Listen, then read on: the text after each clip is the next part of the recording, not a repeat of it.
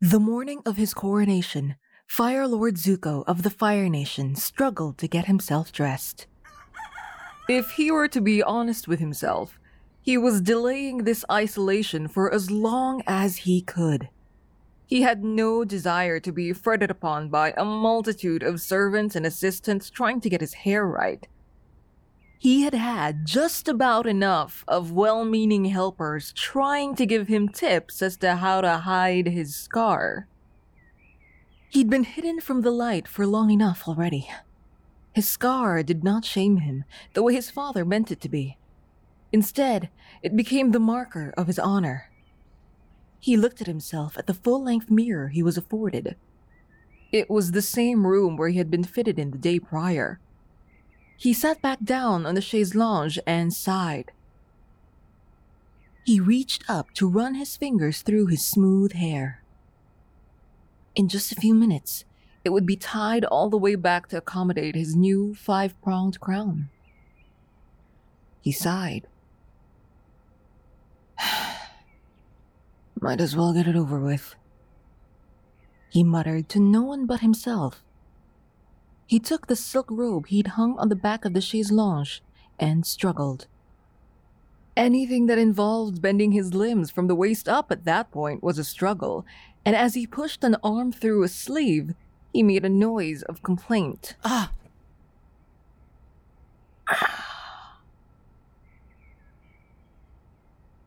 Need some help with that? The voice was enough to startle him, and he turned with a jump. He saw her standing by the open doorframe, leaning against a pillar. He straightened at the sight of her, his smile wide and all pain forgotten. Katara, he greeted. She grinned in return, her blue eyes unable to look away from him. Hi, she said, approaching him as she helped him with a sleeve on his shoulder. As she did, she kept her head bowed low in her approach. I was wondering when I'd get to see you again, he said. She was standing so close to him now, the air in the space between them as thick and tense as a play. And this was, of course, the final act in this arc of theirs, wasn't it? Theirs were rapidly beating hearts, adrenaline coursing through their veins like lightning. Me too, she agreed, her fingers lingering by where the bandages were. Are you okay? He asked. The thought endeared her. He'd just been struck with lightning. He had nearly died, and yet this was always the question he asked her. She looked up at him and nodded. A little tired, but I'm okay. You? I'm okay, he said. Are you okay? He heard himself just a second later, just a second too late. You just asked me that. Right, he said, cringing. He felt as if there were another comet passing through the sky with the way his blood boiled, like there were 1,000 burning suns just beneath his skin. Could she feel how he shook? Could she tell the staccato of his breath? Perhaps she did, for though he did not know, she carried the same sentiments in her own heart. They both swallowed, the silence in the air between them ringing in their ears. Every rapid heartbeat sounded like a choir of voices yelling, "Just do it! Just do it! Just do it!"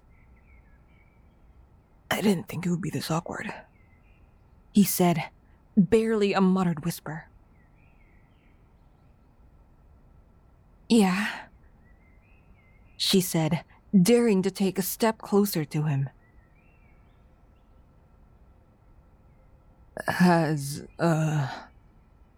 He tried, licking his lips. His mouth had never felt so dry and yet so moist at the same time. Has your father arrived? He did, yeah, she answered. Oh, okay.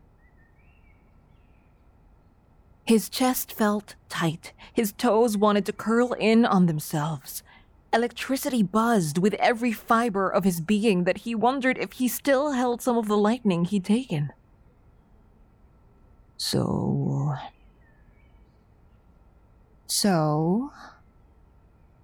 how are you? Liking the Fire Nation so far? Katara blinked. I mean, Caldera City, because I know Ember Island is, part of the Fire Nation, and we were there for a long time, and... Zuko, she said, cutting him off. Why do you sound so nervous? I'm not nervous. He lied. I'm not nervous.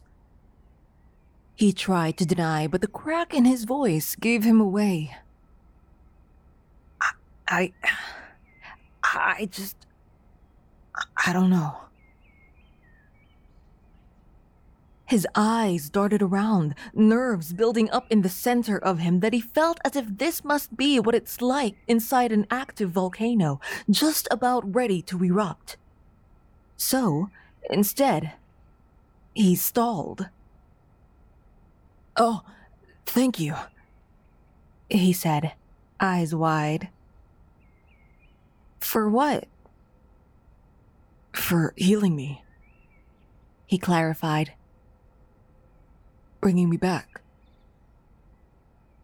We're a little past that, Zuko, but you're welcome, she said through a voice that wanted to laugh.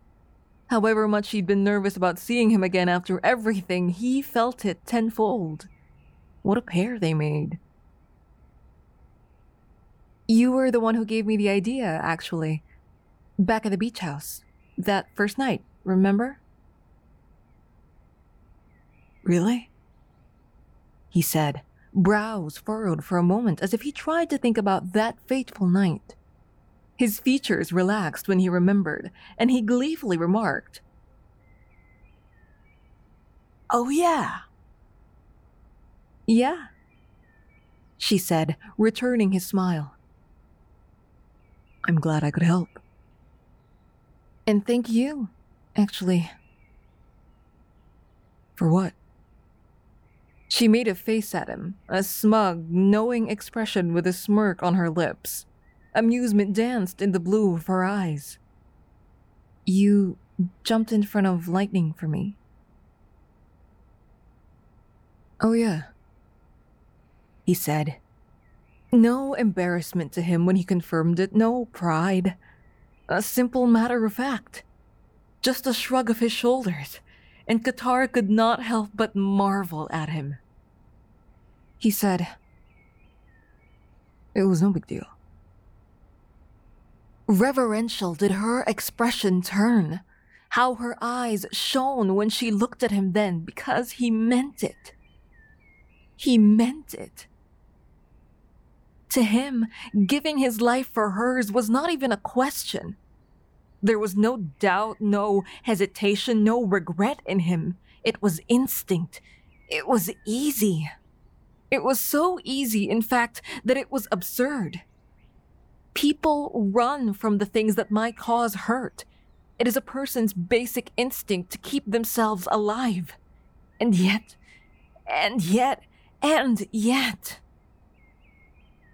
death would have been preferable to losing her, his action spoke. Her heart heard the declaration and it ached. There were no words to respond to something like that. It never used to be this hard to talk to you. She tried. Her knuckles grazed along the lining of his robes. She looked at her hands then and felt them shake. Why is it so weird now? I can't even look at you without... She choked on what she was meant to say next, for she'd made the mistake of looking up at him again, his gold eyes earnest and fixated. Only on her. She swallowed and said, I don't know. Why? He asked. What's changed? Nothing, she answered, daring to look up at him. Her every heartbeat sent her body shaking, and she could feel the tremors of the beats to the very tips of her fingers. Nothing has changed. But everything has. Exactly. There used to be a war. Now, if we want it, we could have it, he said, his hands daring to rise up and take hers. Their touch, electric, but he could not bear to let go. His voice dropped low.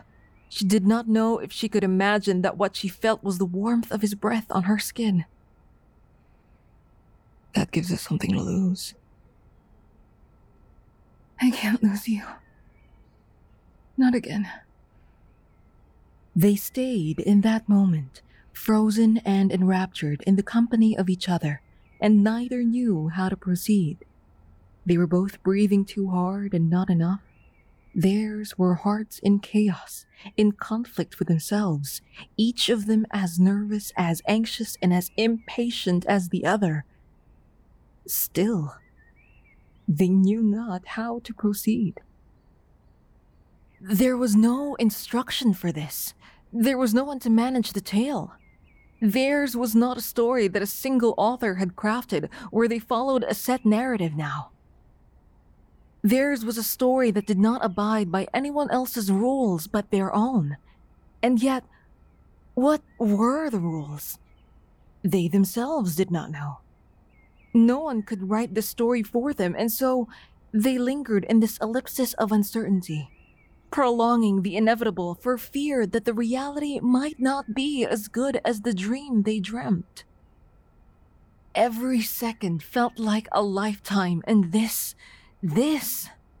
was how a moment went by too fast and at the same time lasted forever.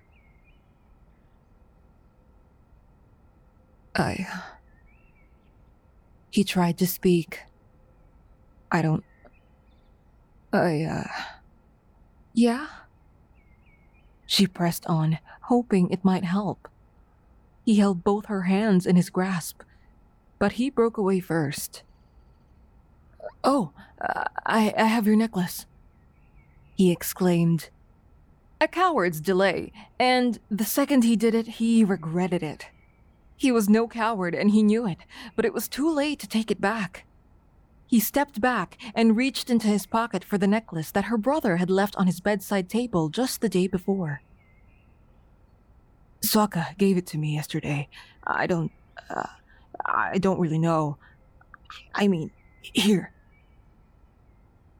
He handed it to her, and she accepted it for lack of reaction. He asked, "It was your mother's, right?" "It was," she said. "Thank you."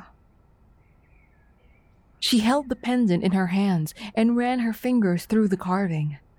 She handed it back to him and asked, "Could you?" "Yeah, of course," he said, taking the necklace back.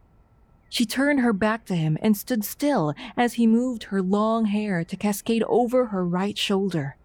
Zuko placed the necklace just by her neck and tied it to her.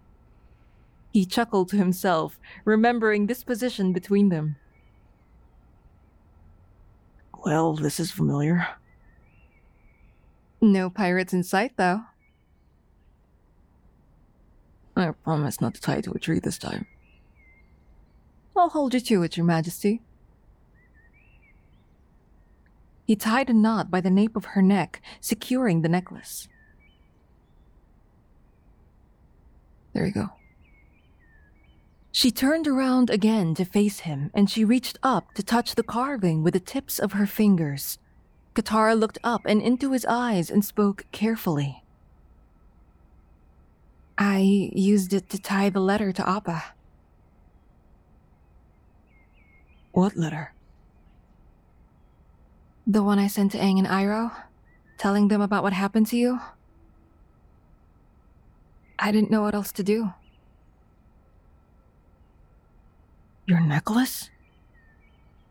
He asked, dumbfounded. It could have gotten lost. I know. It was your mother's. I know. Zuko stared at her then, his mouth open. There was so much, too much in that action alone that he could not quite piece it out into words. She might as well have punched the air out of his lungs. See what I would risk for you, she might as well have said. See that there is nothing I wouldn't give up for you. Uncle said. He started to say, eyes cast downward as he shifted his weight, resuming where he was stood before he'd been too afraid. Perhaps of the possibility that he'd, just a few seconds ago, still entertained that she might not return his affections. Her actions could not have been louder, and he knew he'd be a fool. No, not just a fool. It'd be an insult not to recognize what she'd risked and what she would still sacrifice to save him. Uncle said we'd have a hard time, he said, reaching for her hand again, and she met him halfway. People might be afraid of you. His thumb grazed the back of her hand while her hands ran against his. Might make some enemies. We already have enemies. We're always going to have enemies. The question is, are you afraid? Of you? Never. Then I don't care. I'm going to be Fire Lord, he said, licking his lips. I know. It's a lot to deal with. Then we'll deal with it. Are you sure? Sure of what? You know. I do know, she said, a certain kind of knowing sparkling in her eyes. Anticipation made her toes want to curl up, and her stomach felt as if it might be turning over on itself. But I want you to say it.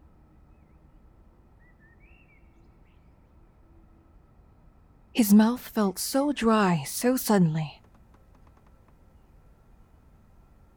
Are you... Do you... I like you. So much. And it would be complicated and hard and difficult and... Zuko. She cut him off, lips trembling as she grinned. Those all mean the same thing. I just don't want to screw this up. I won't let you. I'm just really nervous, he said. Katara held his hand tighter when he said it. I think I'm going to be sick. Come on, she encouraged. He could see the water shining in her eyes as if she might cry, but she was smiling too. Just keep going. You're doing great. No matter how much his chest ached from his new heart, it was nothing compared to how out of breath he was in this moment. Never had he ever been quite so exhilarated and terrified all at the same time. Do you want to be with me? Maybe? He asked, finally, before he could convince himself to back out of it. 'Cause He licked his lips and swallowed nervously. I'm pretty sure I'm in love with you, Katara. Her watery smile turned into a tearful grin, the widest he has ever seen it be. Yes, she breathed out. Relief released, an explosion in the very depths of her. The heat rising to the tip of her tongue tasted like finally. And suddenly, she wondered how, in the name of all the spirits, she'd ever been so anxious, so worried, and so afraid over something that she'd wanted. When she thought she wasn't ready, she knew then that there was no such thing as being ready for something like this. For all the emotions she felt, she saw it reflected in the way he looked at her, and she could only hope he could see it mirrored in her. And he did. Yes, she said again. I want to be with you, Zuko. Whatever it takes, whatever it costs, you're worth it. She reached up, her fingers light upon the roughness of the scar on his face. He closed his eyes at her touch and felt her fingers shift, and she cupped his cheek with the palm of her hand. You're worth everything. She paused while he stared, unable to remember every word he's ever known. And I'm pretty sure I'm in love with you too. Really? He whispered. Really? Is it? He started. Is it alright if I kiss you now? A breathy laugh passed her lips, and she thought of a million ways she could have responded. Zuko, I swear if you don't kiss me right now, I'm going to lose my mind, she might have said in another life. You'd better, came another imagined response. You have to ask, she might have replied with a snarky, almost sarcastic tone. But such honesty, such honor that he displayed, only deserved the same from her in return. Please, she consented, heartily, happily. For all the tension that anxiety could cause, it was to say nothing of the earthquakes made by anticipation. With light, trembling fingers, he brushed some of her hair away from her face. The soft blades of his fingertips barely touching the surface of the skin of her cheek, yet the proximity of his touch was damn near electric. There was hardly anything quite as unnerving, as nerve-wracking as the waiting. Perhaps it was because in the lingering, there was the possibility to improve, perchance to dream. In the mind's imagination, a moment might always be better than the reality that followed, and it was the fear of disappointment that could cause the ache in the anticipation. Zuko and Katara had been two creatures trapped in anticipation's web for too long. And for too long had they been dangling just feet away from the security of solid ground. Floating only felt good when you still knew how to land. Spend enough time in the air, and sooner or later you'll tire of never feeling the weight of safety and of home. Stretch as they might to touch the floor, it was the anticipation that kept them from it. They were still children after all, and children had a tendency to make every moment feel as if it might shape the rest of time or shift the course of history. Not all children were right in this regard, of course, but they were. They were. And so it was that when she'd given her yes, Zuko leaned down to her, the barest lift of her chin up by a gesture of his fingers. And when their lips met, there was no raging fire, no all-consuming hurricane. When she reached up to him and their kiss met halfway, the pair of them descended to the gravity of, finally, of homecoming. She sighed against him, Every muscle that she'd felt tense in the build relaxed. Nothing could be simpler. Nothing could be sweeter, and she smiled as she kissed him. Her earlier echoes of Heart's symphony of finally,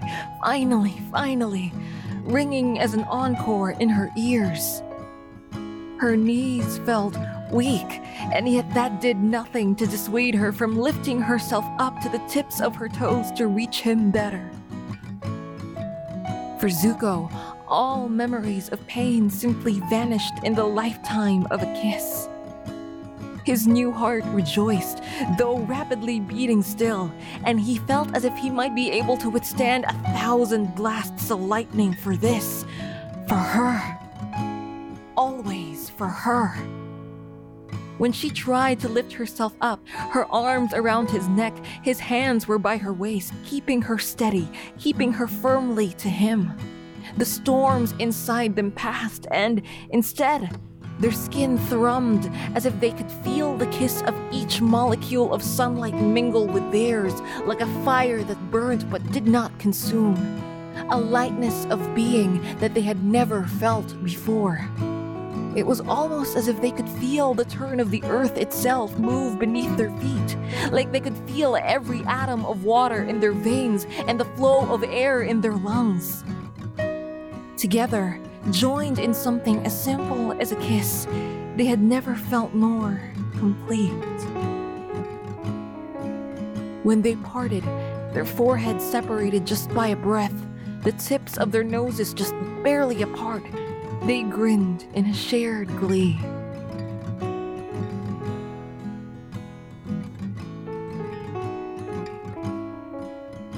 Hi, he said, breathless, dreamily. Hi, she replied in much of the same way.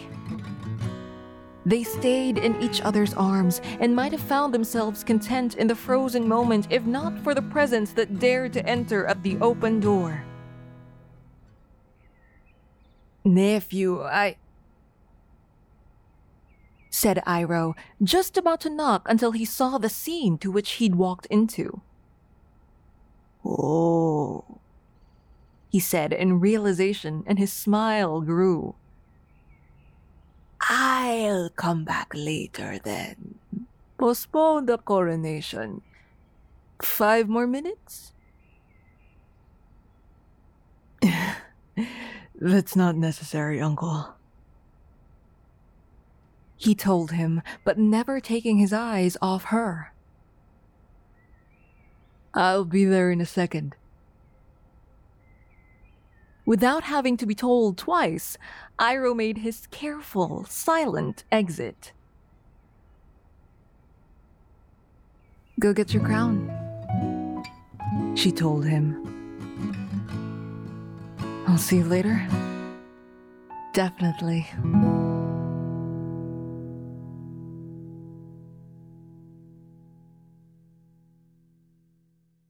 His new robes felt weird. The very first thing that he thought when he put them on and saw himself in the full-length mirror in his room was that he wished Monk Gyatso could be there to see him. He wished Monk Gyatso was there, period.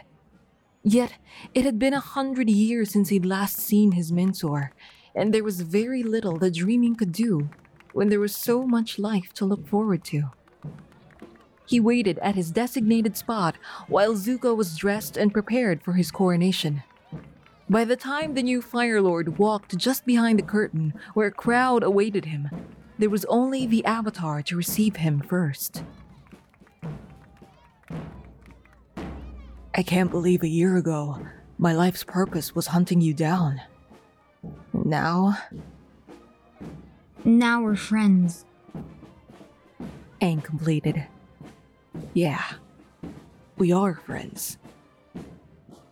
I can't believe a year ago I was still frozen in a block of ice. The world's so different now. Zuko reached to put a hand on his shoulder and gripped it firmly. And it's going to be even more different. We'll rebuild it together.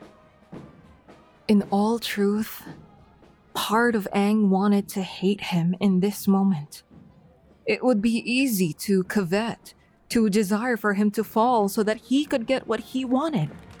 The temptation of trespass always sounded sweeter as it whispered to the darkest parts of even the brightest souls. Yet, Aang's was a purer heart than most. And no matter how much he wished he could detest his friend, he couldn't. And he didn't, despite knowing what he already knew. Aang could only smile up at his friend and delighted in the glow of accomplishment, of pride, of contentment that he radiated. For a young man who had suffered for so long in his life, Aang could not help but be happy for him all the same. Zuko bent to fold his friend into his embrace, and Aang was only too happy to return the gesture. They let go of each other, and, with a breath, Zuko stepped out to greet the waiting crowd. Immediately, there was thunderous applause from the citizens of the Fire Nation, Earth Kingdom, and Water Tribes.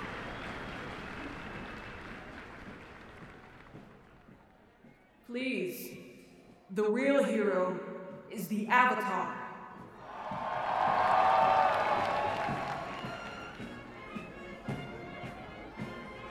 Aang took his cue to walk next to Zuko, and the crowd cheered for them again.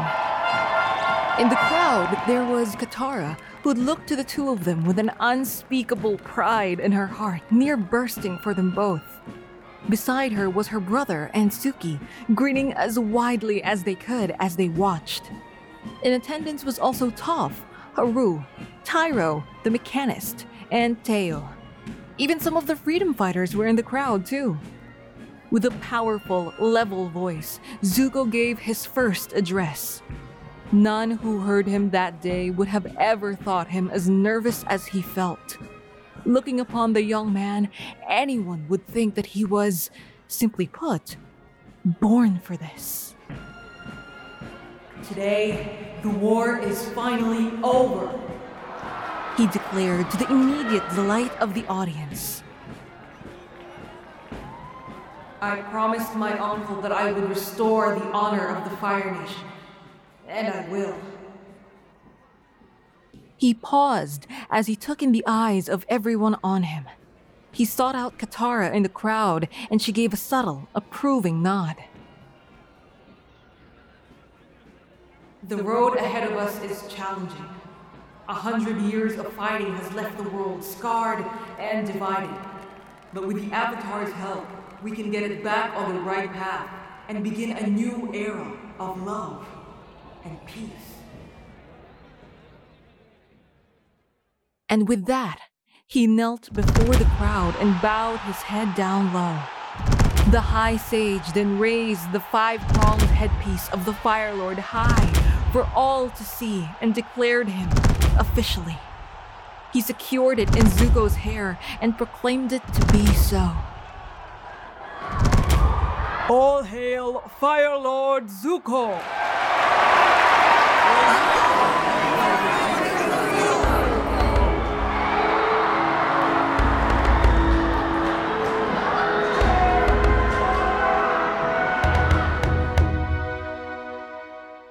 To say it had been an interesting few days would be an understatement. For it was on this day that, after 100 years, that the 4 nations lived together again in harmony. For everything had changed when the Fire Nation attacked, and the Avatar, finally, was there when the world needed him most. Immediately after his coronation was the ball that celebrated the new Fire Lord and the new era of peace in the world that he had inducted. There was only so much of the crowds that she could take, and given that the one she wanted to talk to the most was then preoccupied with entertaining nobility and politicians and the like, Qatar decided to traipse off to find a bit of peace and quiet, away from it all. After all, in the darkness of night, a waterbender could find no better solace than in the open light of the moon. Earlier that evening, Toph told her how she had remodeled the gardens in the royal palace. When asked if Toph had secured permission to do that, Toph told her that nobody dared question her if she didn't. Katara only laughed. Despite being blind, the Earthbender had a certain eye for style, for when she managed to get to the gardens, it was a perfect little haven. It was reminiscent of the spirit oasis up at the North Pole. The fact that there was a little pond in the middle there helped as well. It was no wonder that she gravitated to the water and sat by its edge and planted herself along the soft grass, looking up at the light of the moon. She enjoyed the break here in the quiet, breathing in the fresh, open air. "Thought I might find you hiding out here," said a voice from behind her. He was almost too predictable. "I wasn't hiding," she said, not even turning to look at him, but she could tell that he'd made a face at her that challenged her bluff. It was that face of his in her mind's eye that made her turn, and when she did, what she pictured in her head matched the reality exactly. She shrugged her shoulders and added, "That much?" Zuko approached her then, his arms hidden in the large sleeves of his regalia, and he promptly planted himself beside her, uncaring for the fabric of his robes. After all, neither did she, for she was dressed rather similarly. The fabrics that she and Suki had looked for just the day before at the marketplace were turned into the garments that they were adorned with tonight. The seamstresses at the royal palace should really be commended for their labors. Hers was an outfit of the deepest blue that looked as if she wore the shining starry night sky as a coat. Her thick, long hair flowed freely and cascaded over her shoulders. Where the Fire Lord's headpiece was a 5-pronged crown, the headpiece that she'd been given resembled a crescent moon. Turned the other way, it looked like the mark of the brave. Sokka had picked it out for her. "I like your robes," he said. He rested his hand just behind her, and she leaned into the support offered by his almost embrace. He leaned to her and kissed her temple. "You look beautiful. I don't think I've said that yet." "You could stand to say it a bit more often," she teased, grinning at him. "Thank you," she added as she shifted her weight to be nearer him. She was practically resting against his chest. He welcomed her presence there. Katara asked, "So how does the new Fire Lord even slip out of his own coronation ball? I bet everyone's dying to talk to you." "It was pretty easy, actually. You'd be surprised how many of them are really just waiting for their turn to talk and hear themselves sound important." "I wouldn't be surprised," she said, making a face at him as she scrunched her nose and pouted her lips. It was enough to make him laugh. "I think my uncle's doing a pretty good job at keeping them entertained, and nobody's killing each other yet, so that's a good sign." He reached up and winced as he scratched his head. The tip of his new headpiece grazed a little too forcefully against the skin of his scalp. She heard him inhale sharply and saw him fiddle with it. "Does it hurt?" she asked. "What, this?" he said, pointing to the headpiece. "Nah, just takes some getting used to. It's a little tight." "I'm not used to seeing all your hair pushed back out of your face like this." "Do you not like it?" It wasn't a tease. It was a serious question. So serious, in fact, that she gathered from his tone that he would have shaved his head if she asked. And she knew for a fact that he would have. She pressed her lips together in endeared amusement and shook her head.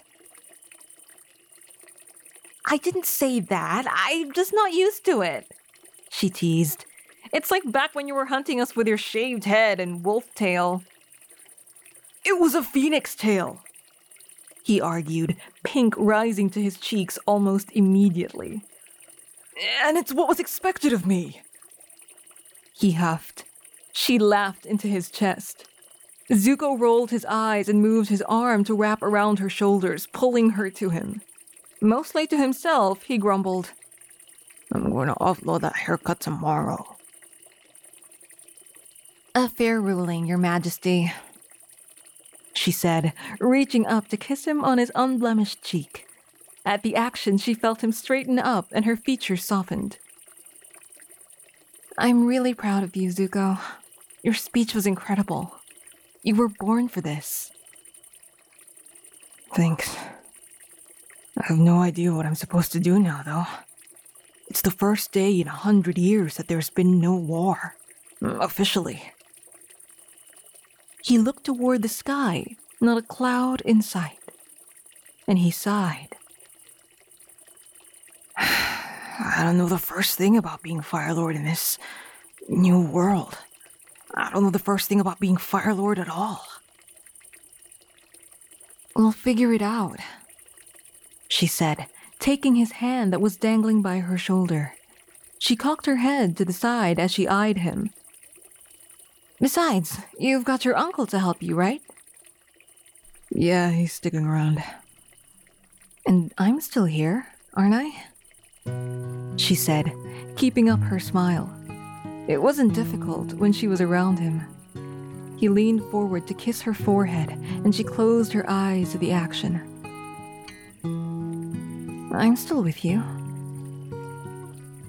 Katara then pushed herself and leaned up to kiss him. He was only too happy to return it. She could feel the curving of his lips against hers.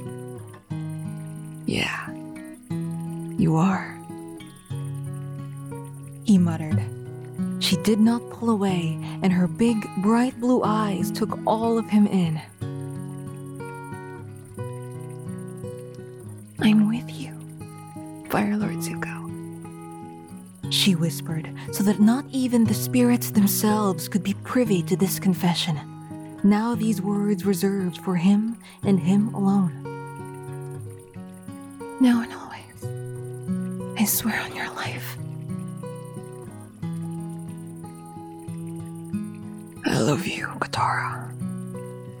Now and always, I swear on your life.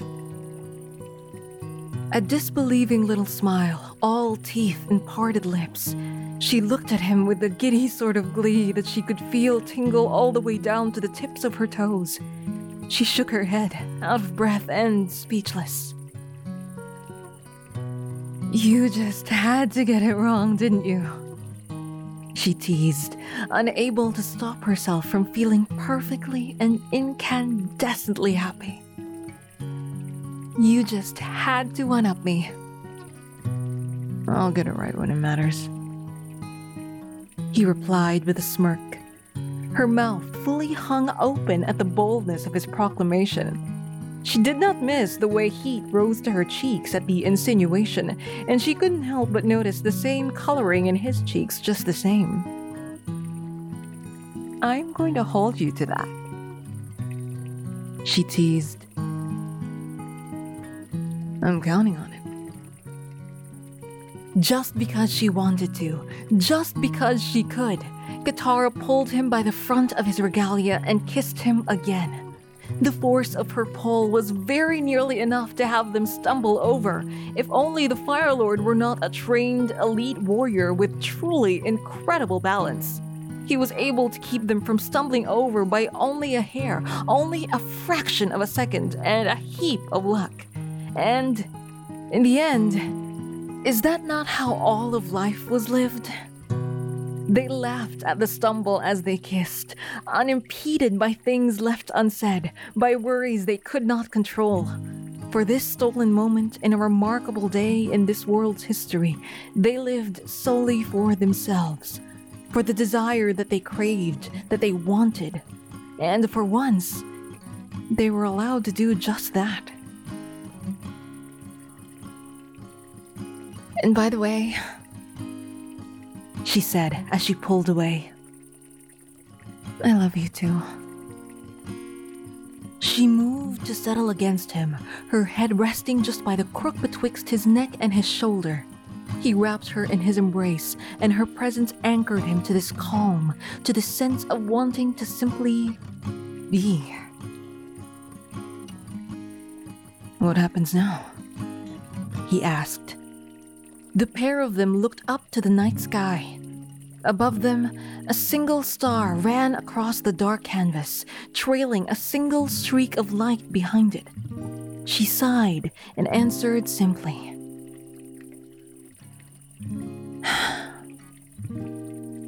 "Guess we'll just have to wait and see."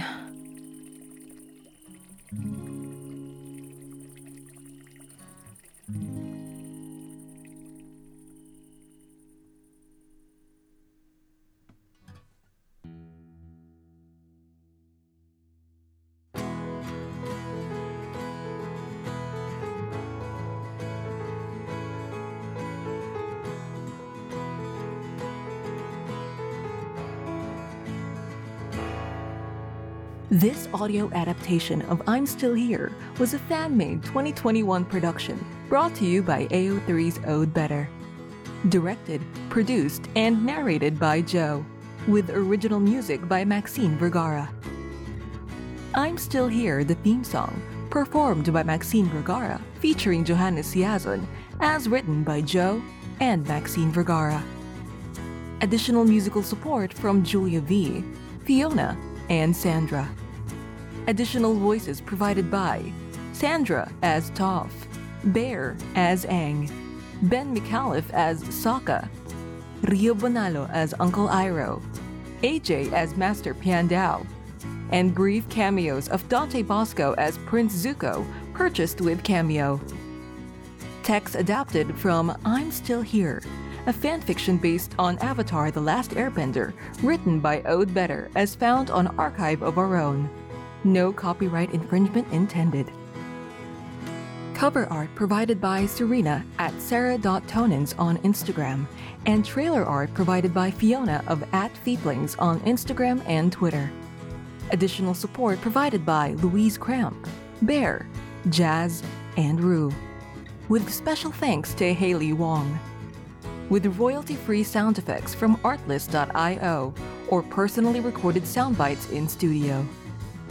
This personal fan project is not endorsed or affiliated with any of the official cast or crew of Avatar: The Last Airbender, Avatar Studios, Nickelodeon Studios, Michael DiMartino, or Brian Konietzko.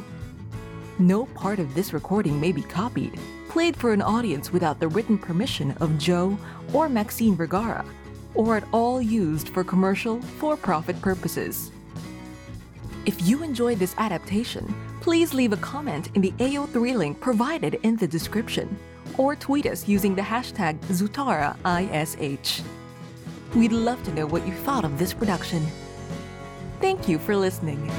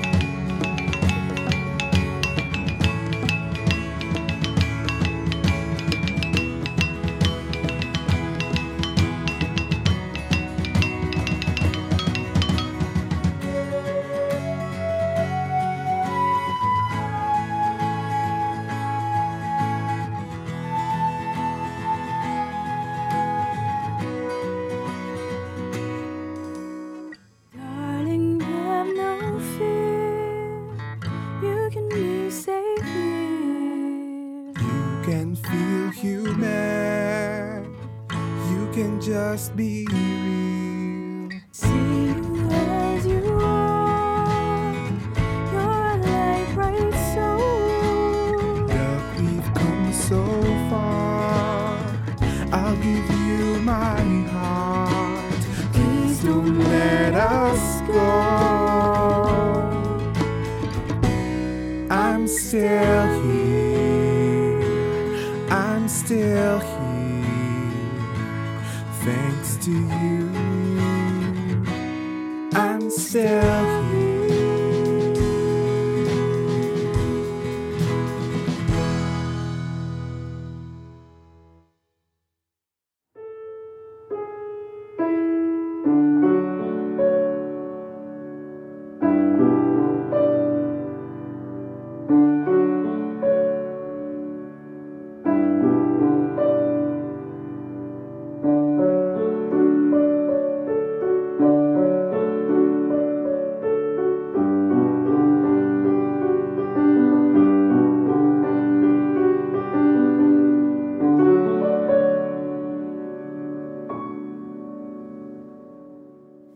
And now for a special message from Dante Bosco.